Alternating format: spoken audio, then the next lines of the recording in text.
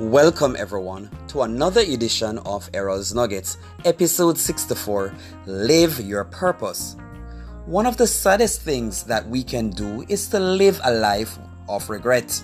Realistically speaking though, we might not be able to get everything done on a daily basis. However, please choose to do what must be done. So get your team to be involved in helping you to acquire much as it relates to meeting your goals.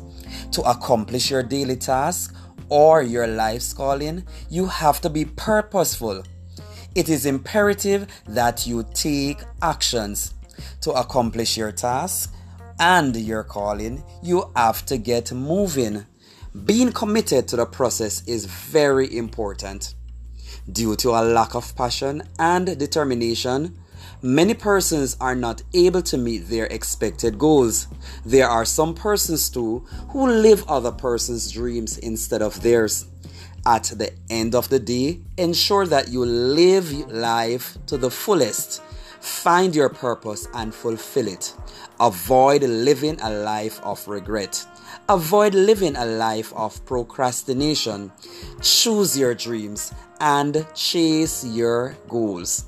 Remember, discovering your purpose is peace.